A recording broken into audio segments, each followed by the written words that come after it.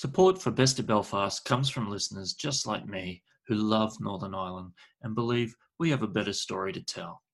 A massive thanks to all of you listening who have already joined the Producers Club, especially our Titanic producers, Barclays Eagle Labs, Ulster University, Young Enterprise Northern Ireland, Gavin Wall, Peter Dixon, and of course, the Orma Baths team. Today's episode wouldn't exist without you. To find out more about how you can support independent ad-free media, get invitations to live podcasts, and submit questions to our guests, please visit bestofbelfast.org. Thanks so much, and really hope you enjoy today's show. Well, mates, what is cracking? Matthew Thompson here with the Best of Belfast podcast version 2.0. So what the heck does that mean? If you guys listened to the last podcast or you heard me speak at the Only Just Media Summit yesterday, you guys will know that we're taking this podcast in a little bit of a different direction. So it's been our first year. We've had a whole year of podcasts and we've had an absolute blast, but we've decided to switch things up. The next few episodes are going to be stripped back versions of our usual podcasts. We're doing this because we want to get back to the core of why we started this project in the first place. And that is just to have amazing conversations with local Northern Irish legends. So, this is the first podcast of its nature. It's also our first podcast after our first birthday. A lot of firsts there. And the guest that I have the absolute privilege of talking to today is Ali Harte. Ali Harte is an artist. She is an entrepreneur, she is a fitness guru, she is a mother, she is a legendary individual. And I had an absolute class time chatting to her, and she has so much value to give today. She was so open, so vulnerable, and I learned an incredible amount, and I know that you will too. So without further ado, if you're near a kettle, go ahead and stick it on. If you're in the car, move your seat back just a little bit. And if you're out for a run, well, keep on going and don't stop as you listen to this great conversation with Ali Harte. Thanks very much, and I hope you really enjoy it. Cheers. Just take the sound off and all that. Singing. I'm not a singer. It is such a nice studio. Good, thank you. It's looking very well, I have to say. It's pretty messy. Sure. This is, well, the floor, some people say they hate the floor, other people say they love the floor. I don't know why I got a white floor to begin with, but every mark tells a story. I like it, and like all of the like paint everywhere and everything. It's very fitting. You are a artist after all. I mean, yeah. It just makes sense. It feels nice to be sitting right in the middle of it all here. Every part of it, every inch of it is me. Yep. So is Ali short for Alison, or is it just yeah. Ali? Mm-hmm. It's short for Alison, and my mum, like my whole childhood, was telling people it's with a Y, it's not with an I, so it's ALYSON. But then I don't know who shortened it to Ali. It might have been secondary school, but my mom would still sometimes call me Alison, and some of my friends is like a joke, but it's very much Ali. Well, the Y probably works for you, even for like Google and stuff, because yeah. A-L-Y. And the one L. So a lot of people are two L's and a Y. Yeah. And then I was McLaughlin before that. And then I married Michael. It's Harte. So I think we all joke that there's art in the name Harte. Nice. So, it's all... but Ali Harte just had... I used to be Ali McLaughlin Harte for the first 4 or 5 years. And then I was like, who am I kidding? Like, that is a long who is able to Google that or look that up or have a website named that? So we stripped it down. And nice one. I'm just running with Ali Harte. I'm That's just the way to do it. Ali, yeah. Well then, you ready to rock? Yes. Awesome. Ali Harte, welcome to the show. Thank you. It's great to be here, to have you here in my Exactly. studio. You're very hospitable. Thank you very much for welcoming me into this awesome wee studio. Did I have a choice? Could have gone on joke. Well, we could have gone to Cafe Nero. Yes. Although I would not arrive there like the last time we met and I didn't arrive. Yeah, sorry about that. No worries. So, no, I really appreciate your time, and I appreciate you just sitting down with us just to share your story. And how we always start off the show is just really simply, if you were in an elevator, big Liam Neeson was standing there, how would you introduce yourself if you had one lift ride up? That's a great question, which I haven't really thought through. But my name is Ali Harte. I'm an artist, a writer, and an educator. So if we break that down, I make paintings. I sell prints of my paintings. I run art workshops online and offline with groups of people. And I write about self-acceptance and fitness and well-being. Unbelievable. And I'm not going to spend a lot of time on this in the podcast, but I do think it's really interesting, is you're also I'm going to say, because I can, you probably would never identify yourself as this, a bit of a fitness guru. Yeah. Well, yeah. Yeah. I do. And the thing is, yesterday, an 84-year-old man came up to me and said, like, I just want to ask, like, what are you doing? You know, I'm really fascinated. Are you a dancer? Are you an athlete? And it's taken me, the last 2 years have been fine, but yes, people follow me for the workouts that I make, not necessarily. I have professionals who tell me whether this is right or this is wrong. But yeah, maybe I'm a bit of a guru in my own way because it works for me. I feel strong, I feel fit. So whatever I'm doing works. But yeah, it's definitely a huge part of my life. Yeah. So like I was saying to you before, like I'm in this real season of stripping everything back and trying to do less. Yep. So you clearly have like so many plates spinning in the air, or in my eyes anyway. Maybe it all makes perfect sense to you. And I know, being a creative type myself, I understand how our brains can maybe cope with being it. Actually, I find it restful to go from kind of project to project or part of my life to part of my life. But what started for you? Like, is fitness a new thing in your life, or has that been an add-on to the art? Kind of take us through what started first, like what came first. And I also have 3 children, so you can add that into the mix of different outlets. What came first? I was asked this recently for a paper. I have always done fitness, or I've always been involved in athletics, like the discus of all things. Oh yeah. Running, netball, swimming. Big part of my life. My mom taught young people with learning disability how to swim. So from I was about 5, I was just in the water with everybody, just getting to. So it's always, movement has always been there. Art, again, I don't remember a time without art. And to speak about my mum again, there was I was really interested when I was very young in moving objects. So it wasn't just as like a 6-year-old drawing a static animal. I always liked the animal moving. So that was, I was always just interested. Maybe actually when I say that, the two things merged. So I don't know what came first, but I did have pneumonia 4 years ago after 14 courses of antibiotics. I was really unwell. We had 2 kids at the time. My career was, starting, but not maybe as flourishing the way it is now. And I was already really involved in fitness, but I just learned that it wasn't all about HIIT training, high intensity training, strength training, yoga. It wasn't about one thing for me, because they also then learned I had a heart defect, which my dad died from. So a lot of things happened 4 years ago. Yeah. And then, I've always been really driven and really passionate about life, but now fitness works for me, for my mindset, as you said, for the creative mind. I don't mind having lots of different outlets, but often I do feel overwhelmed.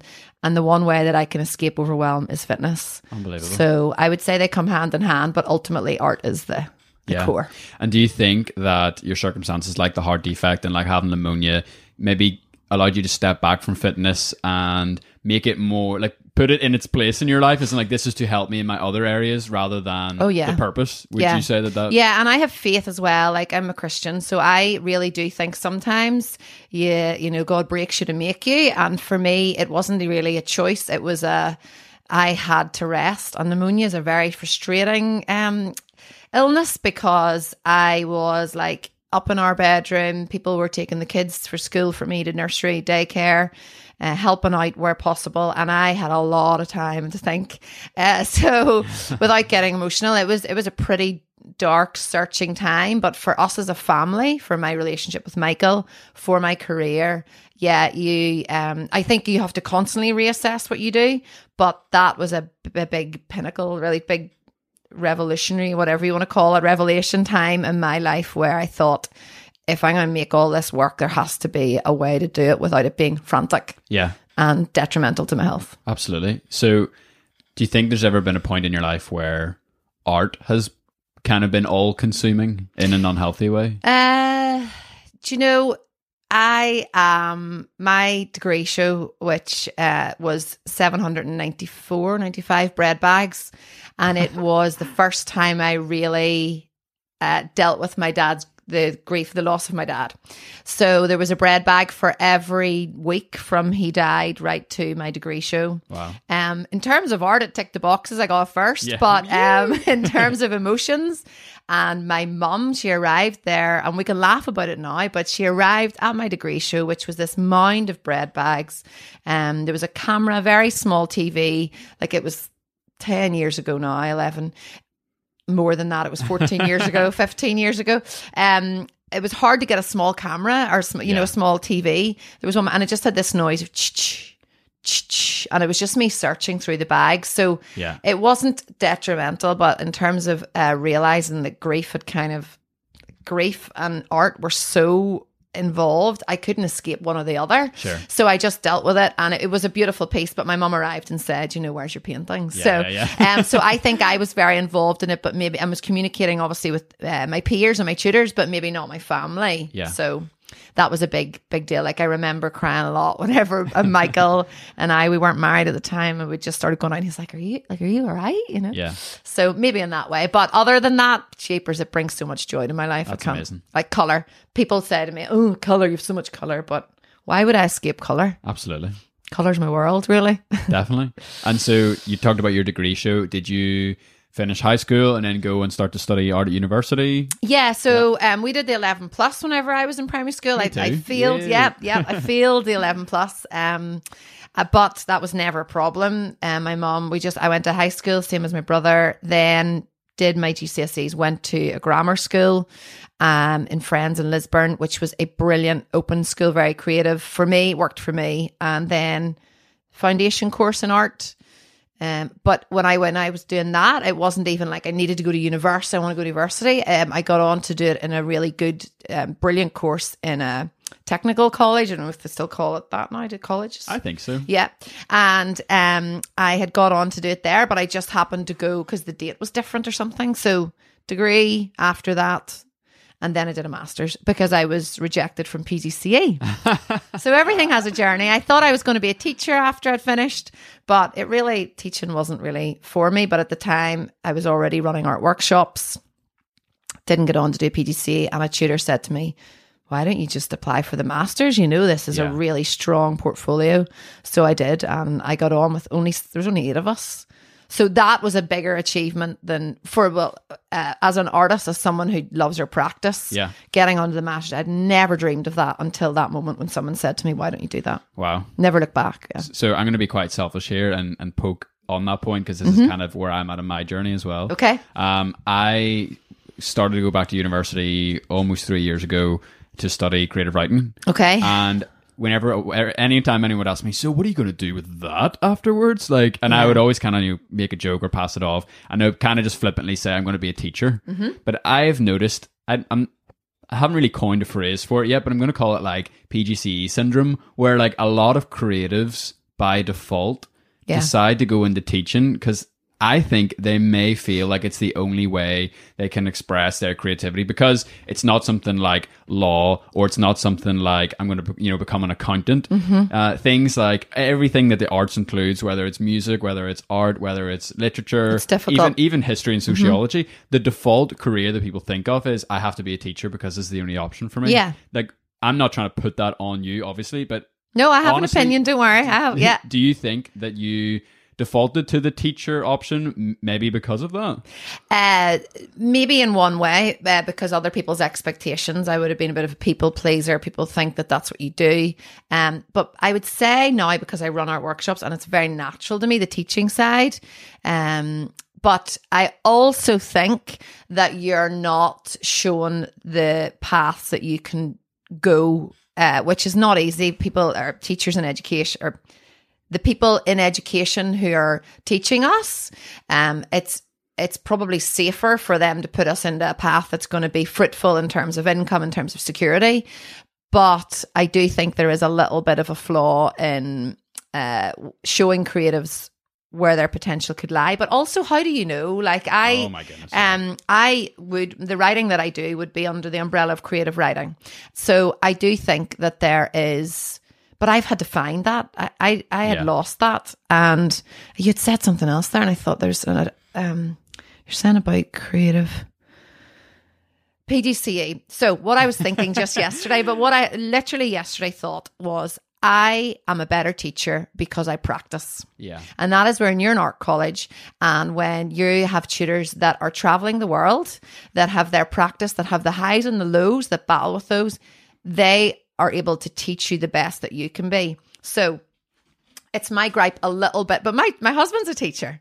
So, you I know, didn't know that. Pardon? I didn't know that. Yes, he's a geography. Shout out to the hub. He's a geography teacher. So, and his joke is, you know, those who can't teach do, or those who can't do teach, whatever it is anyway. But he makes sure we need teachers. Everybody needs teachers. 100%. But I definitely think my art workshops are strong because I practice, because I play with paint, because I experiment, because I mix colors all the time.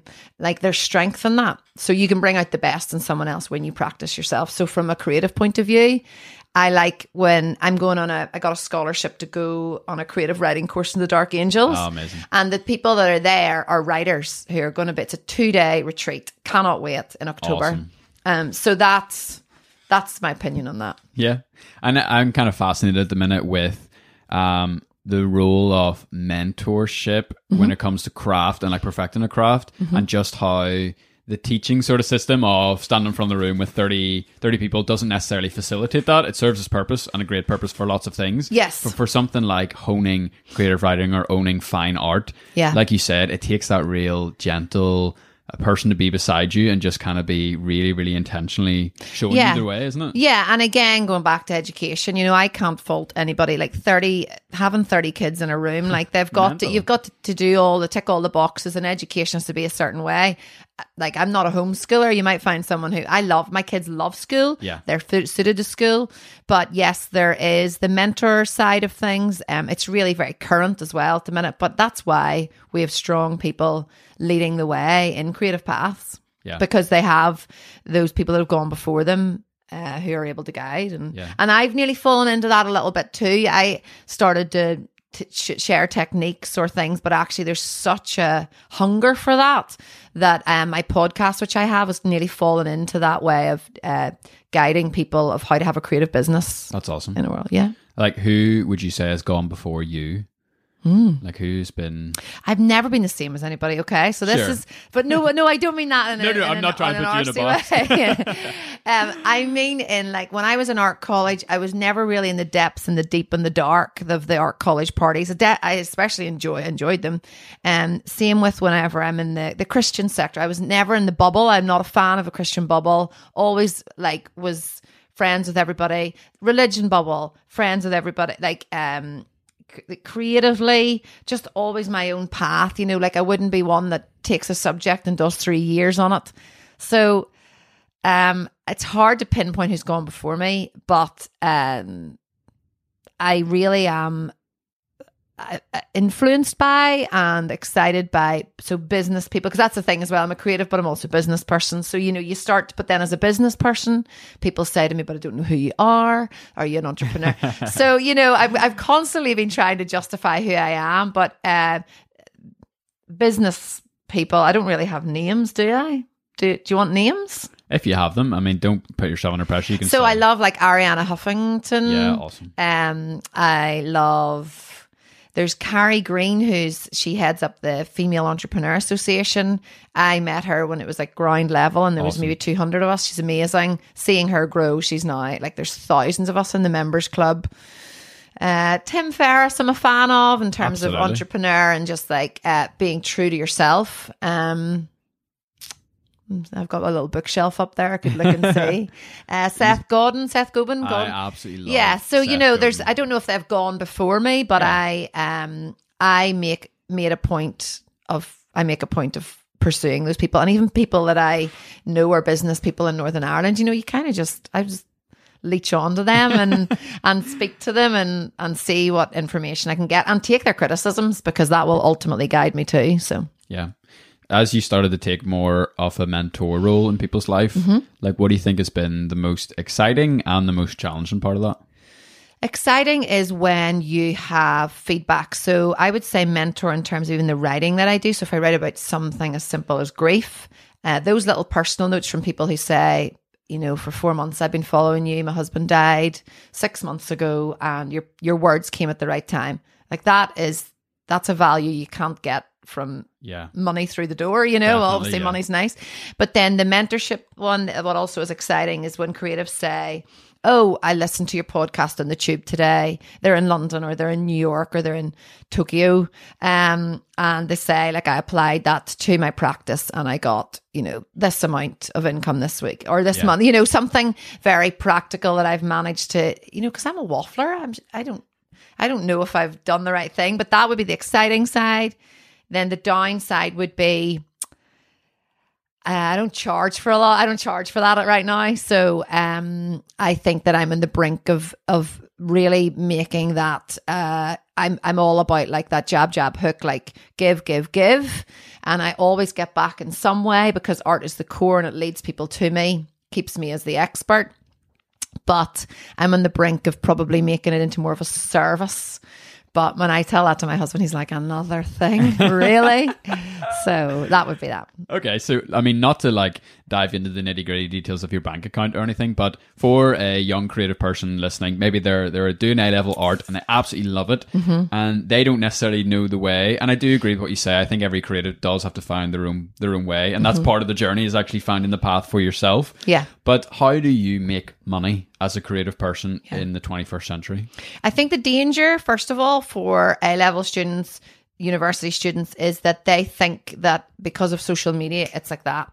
And that would be another downside of the mentoring side, is that the same kids that were like, oh, you only your family follow you, are now the ones that are at university saying, like, how do I sell my work? Like, no one's looking at me. Like, how do I? and my response is always, you just got to keep working hard, because those roles as a waitress, as a, you know, teaching young people in care how to do art 1-to-1, like all of that has made me where I am now. So how I make money would be commissions.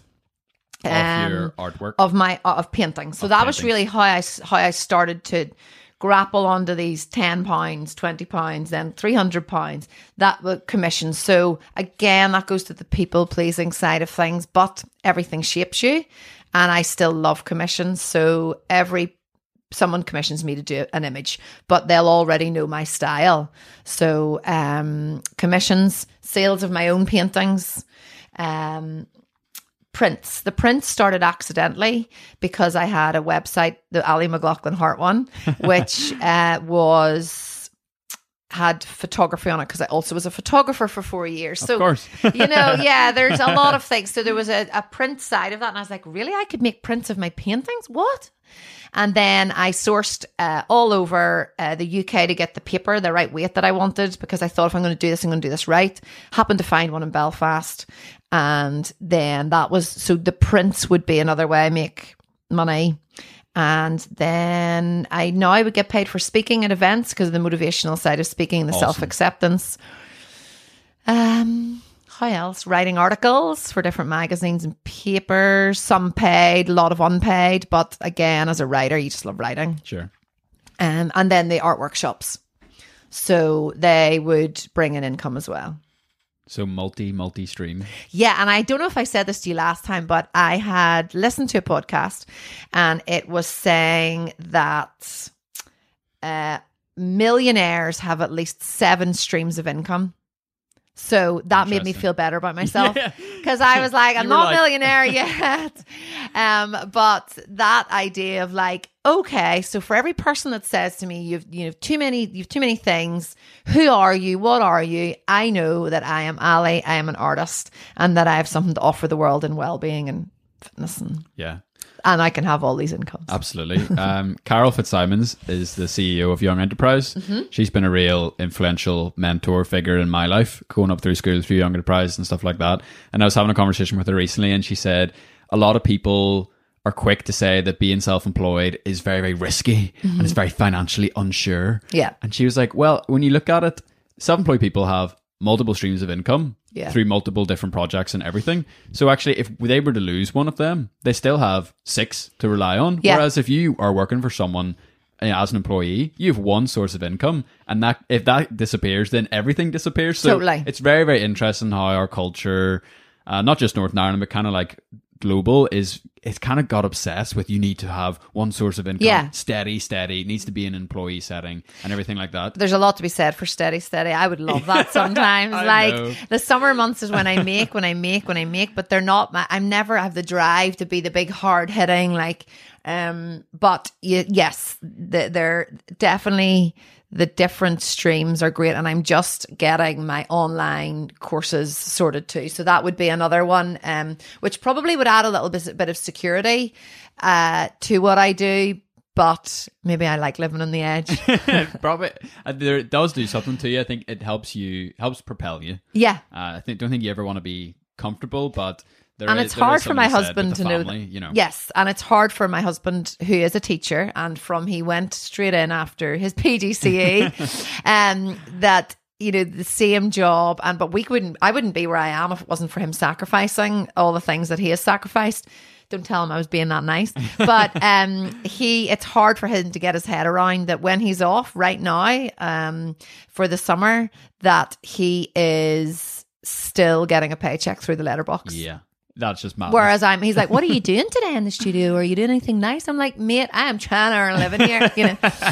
So unbelievable. And have you ever been tempted to go towards that employee sort of role?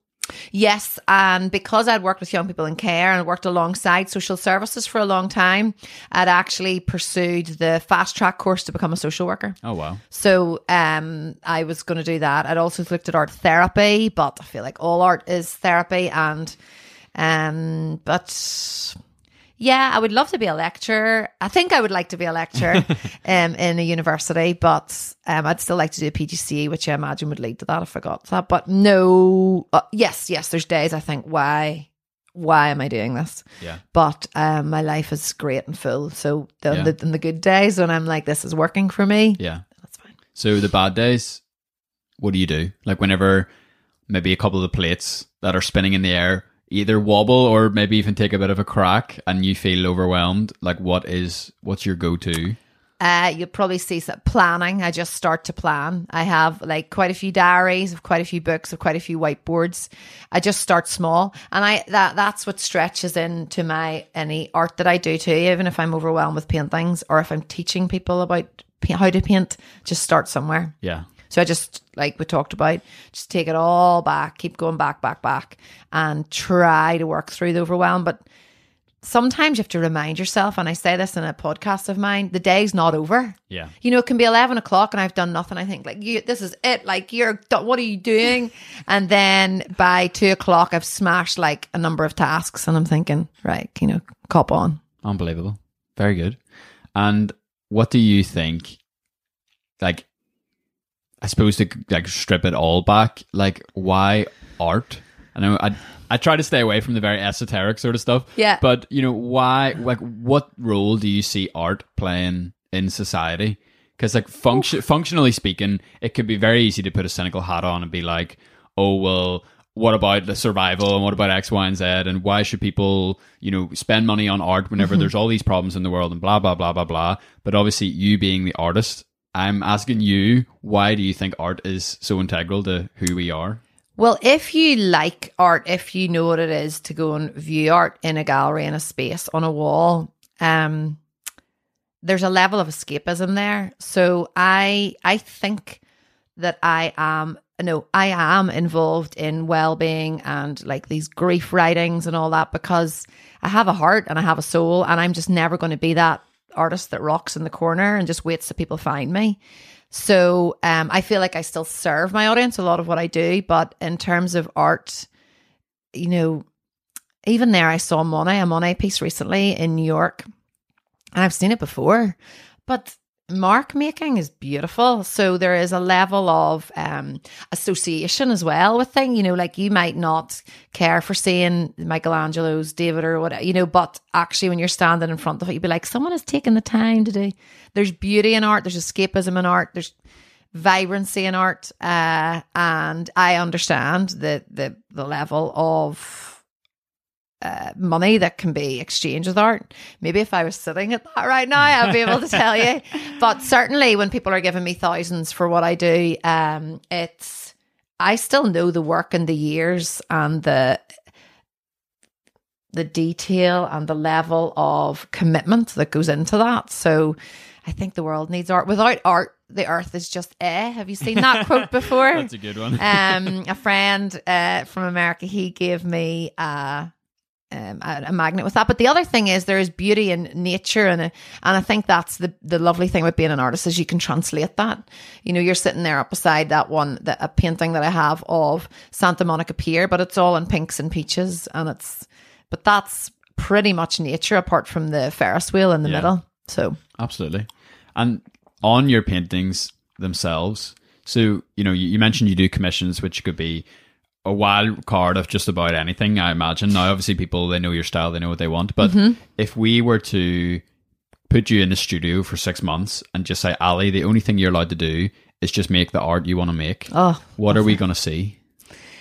Again, this is the days when I'm kind of down with things and think, why am I doing all these other things? That's actually what I often think. Why am I not just like painting all the time? What would you see?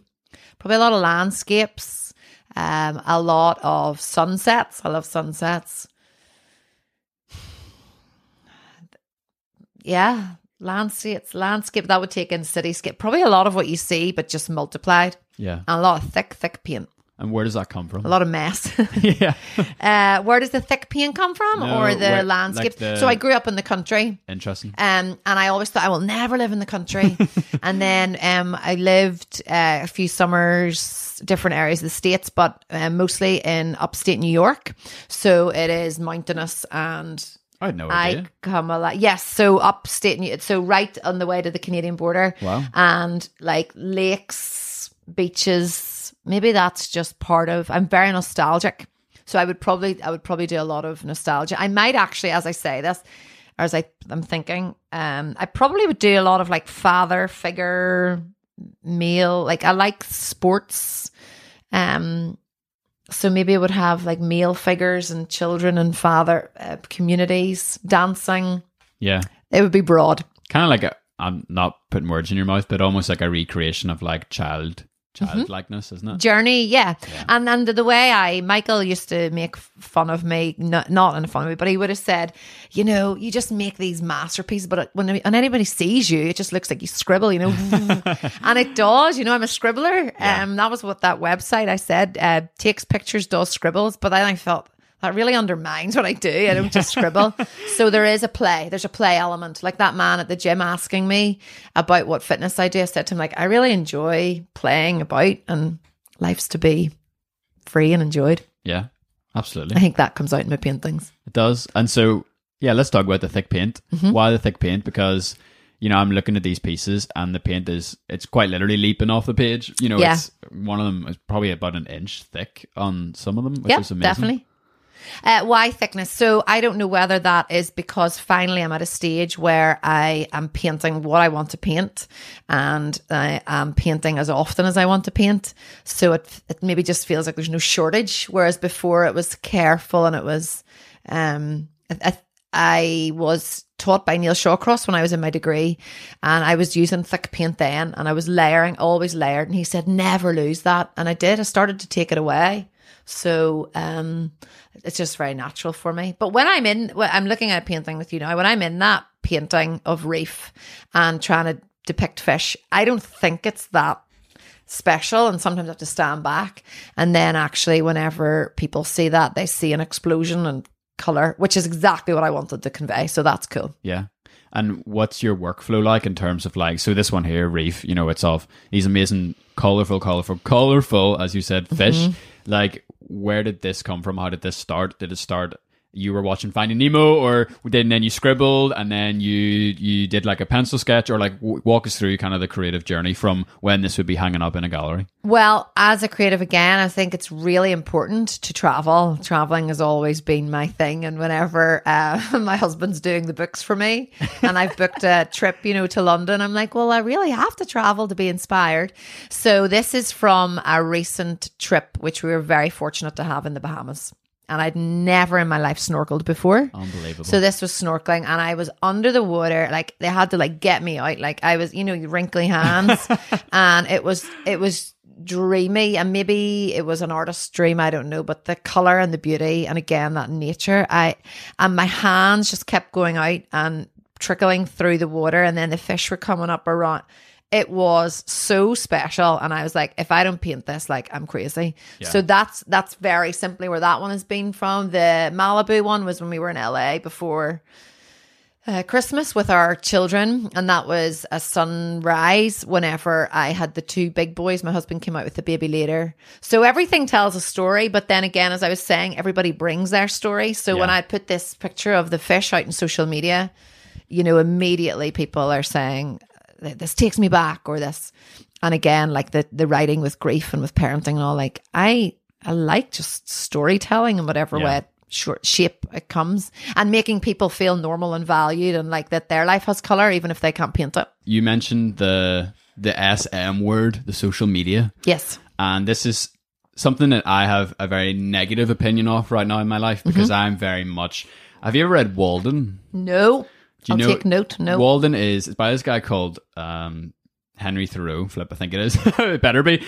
And he basically like really didn't like society and the way it was going, so he retreated to like the cabin and then wrote this book called Walden. And so Walden's kind of lifted up as this like great work of escaping from the world and escaping from like, you know, the grind and the factory and da-da-da-da. And I think it's a step too far, and I am in kind of like a pendulum swing in my life with technology, and I in the past have had issues with technology, of technology taking over my life in lots of different ways. Yep. So I'm always trying to fight that fire in my life. Yeah. And as a creative person, if I'm brutally honest, I'm like, social media is like the curse of the creative world, and it's sucking the art out of people and da-da-da-da. But like you said earlier, you are an entrepreneur, you're a businesswoman, you're living in the digital age, and it is an incredible tool, and it is probably, I imagine, a real kind of foundation of your business. Yeah, you've nailed it with that. I want to read that book, because I feel like I maybe have certainly come up, that name has come up through, but I cannot knock social media, because it is after that time of having pneumonia, after those low days of not knowing who I was, what I was doing. I don't even think that I just turned 30. I started from social media, like from my upstairs in the bedroom, the spare bedroom, a little box room, that I was making pieces, but was able to show them to people and have my children, was able to write and have my children. So it's built my business, a lot of it, which I hate to say, but it has. No, but I've built my business social media. However, I have protected my children. They don't feature. They feature in little glimpses every now and then on social media, which I think is very important. I constantly want to write a blog post apologizing for encouraging people to use social media. And the title would be, I'm so sorry for making you overshare, because I am sick of seeing everybody's holidays, and that is probably the wrong way to say it. But like, there is nothing sacred anymore, so I get as angry and as uptight about social media as, my mom would have before we stupidly put her on Facebook, and now she doesn't know how to like and share or do whatever. But the upstate New York, the place that I lived in during those summers, I was working at a camp. That is one of the only camps left that has the kids don't have watches, the kids don't have candy, they don't have sweets. There is, all they do really is they learn how to swim in a lake, they learn how to do pottery in the pottery wheel, they learn how to build from wood, they learn how to hike, they learn how to sail. And you know what the ironic thing is? That's been going for years, but that's actually where society goes back to. Because what happens is you have these children who are inner city kids in New York who are sent up while their family are working, and all they want is for their kids to learn the basics. And that is the danger now, is that my 9-year-old wants a phone, and he says, oh, when I'm 10, I'm getting a phone. And I was like, who gave you that? And they see us swiping, and my 2-year-old can swipe and can turn it on and off. Ugh, I get really, really overwhelmed and really exhausted with social media. So I think when I last spoke to you was June, and I had taken a break from all live videos and all stories. Which to some people is like, well, what's the big deal in that? But that was a very significant part of your online brand, from what I saw, because I just met you in June. And I knew you for your stories. Right, you know, and for your videos. And the views and the engagement is massive on that. And actually, more importantly, for business, the conversion is huge. For me, when I would do a live video, I would make a sale. And it was this really addictive part of it, because I actually hate the live and I'm shaking, but I listened to he's the dating expert, and I only follow him because I write for NI Gossip Guy, and he told me about him. He's called Matthew Hussey maybe, and he had said you learn to control the shake, you learn to have that confidence. So that is what I was able to do with videos. But there is a time and a place. I'm back on. I just spoke on one of my videos this morning to explain that I fell off the monkey bars, and that if people don't get something with the first try, they should keep trying. So, but that was after about monkey bars in the gym. Sorry. In the gym, yes. You in the playground, like, you know what? I'm going to give those monkey bars a go, which I will the next time with my kids. But the social media, there is a time and a place, and but part of me warms to people who don't love social media, people who are maybe on it to get fashion tips or get whatever. But actually, a lot of the sales I get are not from the people that engage with me. They're not the people that are obsessed with social media. They're the people that are using it as the tool that it is designed to be. So, in your own words, what is the difference between social media being a tool and social media becoming, I don't know, maybe a purpose or something that it's not supposed to be? What is the difference? Sorry. Yeah. The difference is refraining from me sharing every photo I took in the Bahamas, to realizing that it is a tool and I want to make a sale, and I'm going to showcase that customer that took the time to take a photo of my painting in their living room. So I know that the Bahamas pictures would get all the engagement, and we get all the nosy people who just want to know about me and want to criticize me. But actually, what will benefit my business and using it as a tool is when I put up that image of someone's interior and they stood back with their phone and got like, that is beautiful. Yeah. And they're helping my business, and that is helping my business by sharing it. It is giving people context, and it's keeping it streamlined that art is the core. Yeah, so it's keeping it really focused and for a purpose, I suppose. Yeah, but also I think that I've got the very engaged following that I have by sharing insights into my life. I think that I'm just more selective about that now. And if people dig deeper into me, if they go to the blog that I still write, if they read the newspaper articles that I'm fortunate enough to A, write and B, be involved in, then they will get to know me and the brand more without it having to be people. Like, I often tell people, like kids, if I'm talking at workshops or in schools, like today I'm speaking to teenagers. If Instagram fell off the face of the planet tomorrow, what would you do? Especially if you have a business. Your business, so many people's businesses rely on that, but it's going to be a dinosaur soon enough. You know, your website is what the thing should be. So that's how I feel about it. Interesting. I'm very passionate about it. Absolutely. Yeah. So if I had the ability to wave a magic wand and give you 10,000 really engaged fans to any part of your business, where would you like to see them go? For example, for me, I always say I would rather have 100 people following me on LinkedIn than I would 100 people on Instagram. 10,000 as well, you say? Well, let's say 1,000. 1,000. I've just started up my LinkedIn, and I really, really benefit from it. I'm not even a year in, and it has really grown contacts. Actually, I would say LinkedIn too. Sorry, I'm copying you there. No, I tried to use because where abstract, LinkedIn is for me, it is twofold. It is the business people that I want to be with. It is the business people that I want to be want to look at me. It is the editors of newspapers. I want to read my articles. It has the people that have the income to buy the big paintings, but also it is become a bit more social. LinkedIn has, so putting up the prints and putting up the paintings in situ and interiors still appeals to the audience who maybe want to buy a print or want to buy it. Yeah, it appeals to all for me. But actually, in saying that, I probably don't. I'm not on there enough at the minute, but I'm just on a bit of a slow at the minute with social media. And I think that's fine. You're allowed to have seasons like that, you know. Yeah. But I think that I would love 10,000 followers on my Instagram, so I can do swipe up, so people can swipe to my product. Yeah. But the engagement that I have is pretty fruitful and lovely and organic. So So let's say for the person listening to this podcast who has a 9-to-5 job, incredible job that they love, okay, and they have social media, how do you think the general public is supposed to use social media? Because you're obviously coming at it from a business perspective. Yeah. Or take your kids, right? Whenever you're however old you allow them to be on, whether it's 16, 18 or 40 or whatever it is. Like, what is there a purpose for social media outside of Yeah, I think there is. I think that I like a private setting, and I like to follow my friends in Australia every now and then.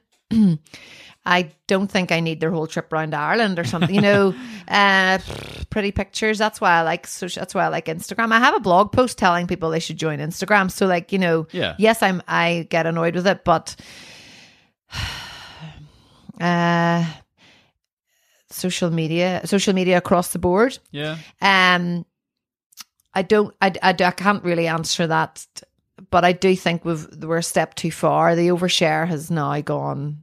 People used to say to me, I don't know why you would tell people that you had that holiday in Donegal, but it would be an image that I had put up of a beautiful wreckage on the side of the water at Donegal. I'm an artist. I was a photographer. It kind of fitted, and it fitted to have a story.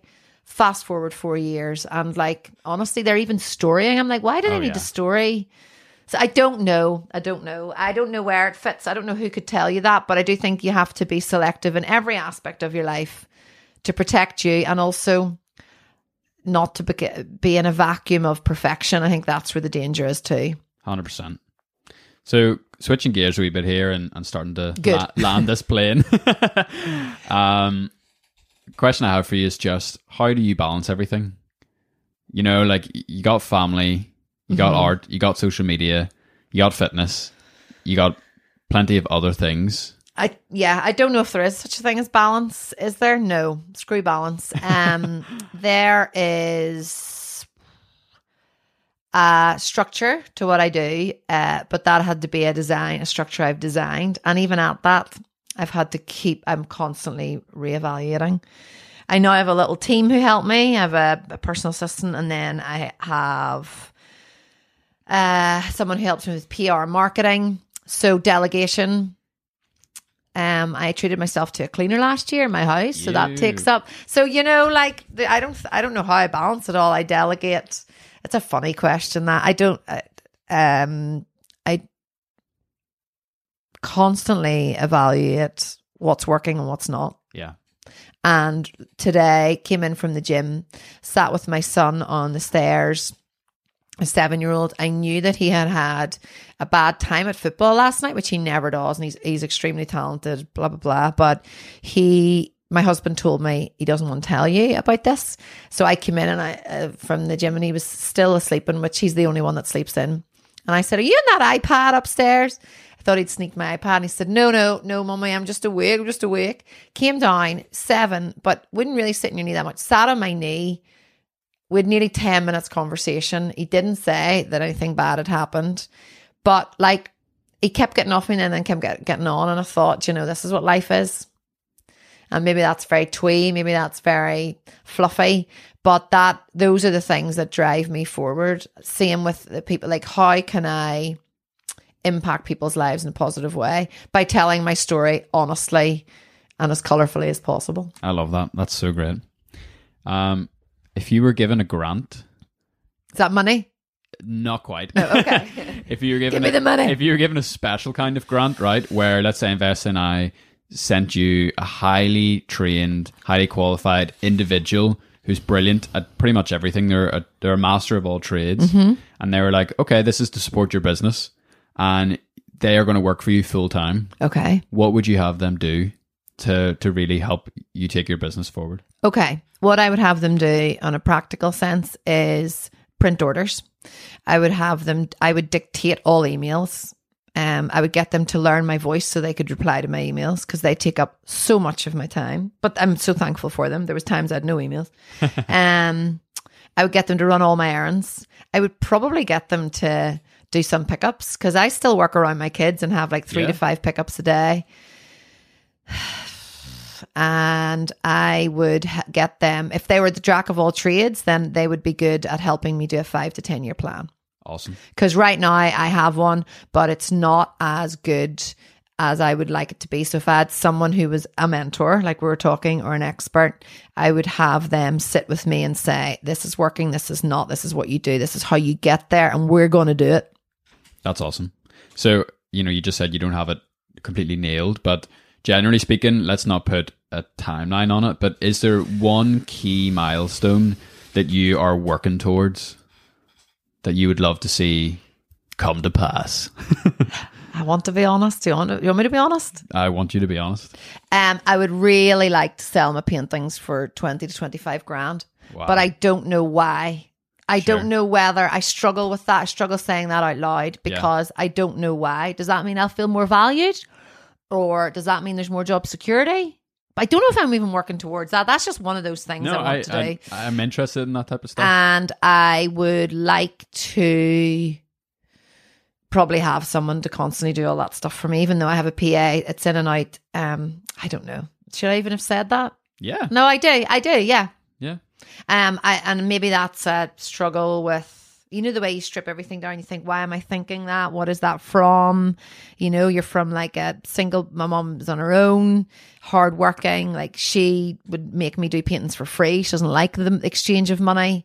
But that's one goal. Yeah. And the other goal is to write for the Irish Times Ooh. magazine on Saturday. Nice I one. want to be in that. Yeah. I like that. So those are my things right now. I feel that both of them are achievable. Okay. Definitely. What would you write about in the Irish Times? Would you like a column? Yeah. What would your column be So about? it would be the Saturday edition of the magazine, Okay. and it would just be what I always write about. So that would be like parenting, self-acceptance, Super. self-belief, self-worth. Because I feel like I'm gritty enough that that I can be dark and deep, but I'm also can be funny with writing. I feel I'm really enjoying my writing at the minute. That's awesome. Well, I hope to pick up a copy in the imminent future. There we Yeah. go. And see the Ali Harte column there. Be cool. Thanks. If you could take one person from Northern Ireland out for coffee, dead or alive, who would you take? Where would you take them? And why? That's a lot. Woo. So one person, Northern Ireland, dead or alive. Am I allowed my dad? Yeah. Go Am for I? it. You're 100%. So my dad was policeman, but was also a mechanic. So we always think Also my a brother mechanic? So we think that we had Wow. my brother and I think that we got the entrepreneurial kind of. I didn't even used to use that word until very recently. We got the drive for business from him. So I would love to just chat to him because he was 7. I was 7 whenever he died. I don't remember him. I want to know like where I get all the weirdness from. So maybe that's not very exciting though. No, it's what it is. It's That you. would enhance my business. That would change my career. So that would be it. But it wouldn't be in a soppy way. It would just be like, here, Dad, like, Yeah, sure. what are the chances that this is, or how do I do that? Did you use a till back then, or did you? Mechanic and a policeman. That's cool. Yeah. It's kind of like a superhero. It's like like the superhero's like him out fighting crime, and then he's the know. Clark Kent is his mechanic And side. because I can't remember, it probably saves him a little bit because I can't remember. You remember all the good things whenever they passed aye. away. So Yeah. I can't remember him being a paint. Like this is his boiler suit that I paint in. Nice. So I've just memories of that. Whereas I'm sure he was like, get out of the garage. So That's awesome. And generally speaking, about Belfast, like why are you here? Why are you in Belfast? you'd ask good questions. you could I be would anywhere in get the out world. of. So you're saying what is my goal? Sorry, my actual goal right now is to get out of Northern Ireland. I don't know how I forgot that. I was looking around, nervous and embarrassed about the price of paintings, but my husband and I have tried for about 9 years to leave and to work somewhere else. He lived in New Zealand when he was younger. So we tried to go back there. He applied for different jobs. We were always using him as the sort of scapegoat. He was the one we were trying to get jobs for. Now I'm so fortunate in that I reckon I could plant somewhere and then we work from there. So why am I in Belfast? Because as I said before about faith, I feel God wants to have me here. And wow, if I look back, and it's only when you speak to people like you that you think, like, I never thought I would even have a studio. I have a studio we're sitting in right now. Yeah. It was in the 10-year plan. I'm not even at the 10-year yet. Awesome. So traveling is so key and getting out is key. But Belfast is where it is working really well for me right now. And it's really exciting. Like, I talking about LinkedIn, like I met people now in the past year that I would never have met. The further on I get, the more profile that I have, the more exciting it is. And coincide with that, the fact that Belfast is a really exciting place to be. Absolutely. What's your and favorite? It's changed, you know, from I was a student or from whenever Daddy was alive and we weren't allowed to go to Belfast. You know, that was the other thing I'd love to say to him if he was here is like, can you believe I live in Belfast? Yeah. Because we had to check the car for bombs before we went anywhere. But so Belfast is very exciting. What did you ask me there, I was sir? just going to say, what's your favorite thing about Belfast? Is it twee to say the people? No, People? not Yeah, really. the people. You know, I traveled so many places all over the world. You get eye contact in Belfast, you get conversation. Yeah, we talk about the weather, but when you land that plane, no matter how many months I've been away for, and I always think this, if we lived away, there's still no place like home. And Belfast is like, there's so many events on now and music, and that really it's a fun place to be on a summer's night. Absolutely. Where do you like to go? Where do I like to go? Summer's night. Oh dear. And then No I make kids. myself sound really middle class to say the rooftop or the jacuzzi and the rooftop of the Merchant. I've only been there once, but I really like that. And That's your just milestone for this year. Get back there. get back to the I really like to just be around the City Hall and the Cathedral Quarter, because again, I went to art college when it was not the Cathedral Quarter. It wasn't Awesome. just, so now those cobbled streets. I go to yoga, Hill Street every now and then. That's where I started to go to proper flow yoga. And then like the Clothier, Michael and I go for dates. You know, they used to have the menu. I don't know if they still do actually, inside the kids' books. Then the Merchant for bring our friends. Every time one of our friends comes over, we take them for cocktails there because it's fun and they're expensive. But there's a lot of places in Belfast I love. Awesome. Last question. Yeah. If you were to take, let's say, 18-year-old Ali Harte out for a wee cocktail in the Merchant, what advice would you give her? I didn't drink when I was 18. Isn't that funny? I only started drinking when I turned 19. No. What advice would I give Ali Harte? I would say all those paths you choose will be all right in the end. You don't need to be a social worker. You know, when you're had a ton of jobs, and I thought none of them, everything leads you to where you are now. So 18, what was I doing when I was 18? 18. Just every path you take, like trust it, trust your nose. Awesome. Ali, where can our listeners connect to you? What's the best place to reach you? On the dreaded internet. I know. AliHarte.com, ALYHARTE.com. And actually now, it's quite exciting. I think I'm the first 5 pages of Google. So, you know, my Instagram should come up there, my Twitter, everything should be on there. And I am pretty active, believe it or not, on social media. So Awesome. Thank you so much for sharing everything you did. Really appreciate it. thank you. It's great to be here. I hope that was, well, you sure? Can't be anyone but yourself, can you? Exactly. Thank you so much. Thank you. Cheers. Flippin' class stuff. Ali, thank you so much for coming on the show. I literally appreciate it so much. And honestly, so good to get some questions answered. So good to find out more about you. A lot of people have been suggesting to me to get you on the show, and I'm certainly glad that I did. To you lovely folks who listened all the way through the interview, fair play to you. Well done. Thank you very much for giving us your time. I hope that it was worth it and that it added some value to your day. And if it did, please go ahead and reach out to Ali and just give her a wee comment. Give her a wee comment of appreciation, show her some love, and just say maybe what the biggest thing that you learned from her, or the most exciting thing, or the thing that made you laugh. Anything you can send Ali's way. I know it can be really encouraging, and, you know, it's cool. It's nice to spread the love. If you're new to the show and you haven't subscribed already, I would really appreciate it if you would go ahead and do so. This basically means anytime we release episodes just like this one, you get notified and you get to listen to the latest episode. So that is literally it from me for now. I cannot wait to share the next episode with you. It is a really interesting guest, someone who I've been a big fan of for a long time, and I know you guys are going to find it very interesting. But until then, my name is Matthew Thompson. This is the Best of Belfast podcast, and I hope you have an absolute cracker rest of your day. Thanks so much, and hope to see you next time. Cheers. Hi guys, I'm Rob and I'm from Queensland and I'm a proud member of the Best of Belfast Producers Club. I listen to the podcast for a number of reasons. I love Belfast, Northern Ireland and the country and the people in it. I have a connection with Northern Ireland as our family came to Australia in the 1800s from the beautiful county of Fermanagh. I love what's going on in Belfast, the entrepreneurs, the innovation, the technology and the spirit. My favourite podcast is definitely the Tim Brundle episode, although I do have many other favourites. I support the podcast financially because I believe that quality work deserves fair financial support. It's important that we continue to hear about the amazing people of Northern Ireland and what they are achieving.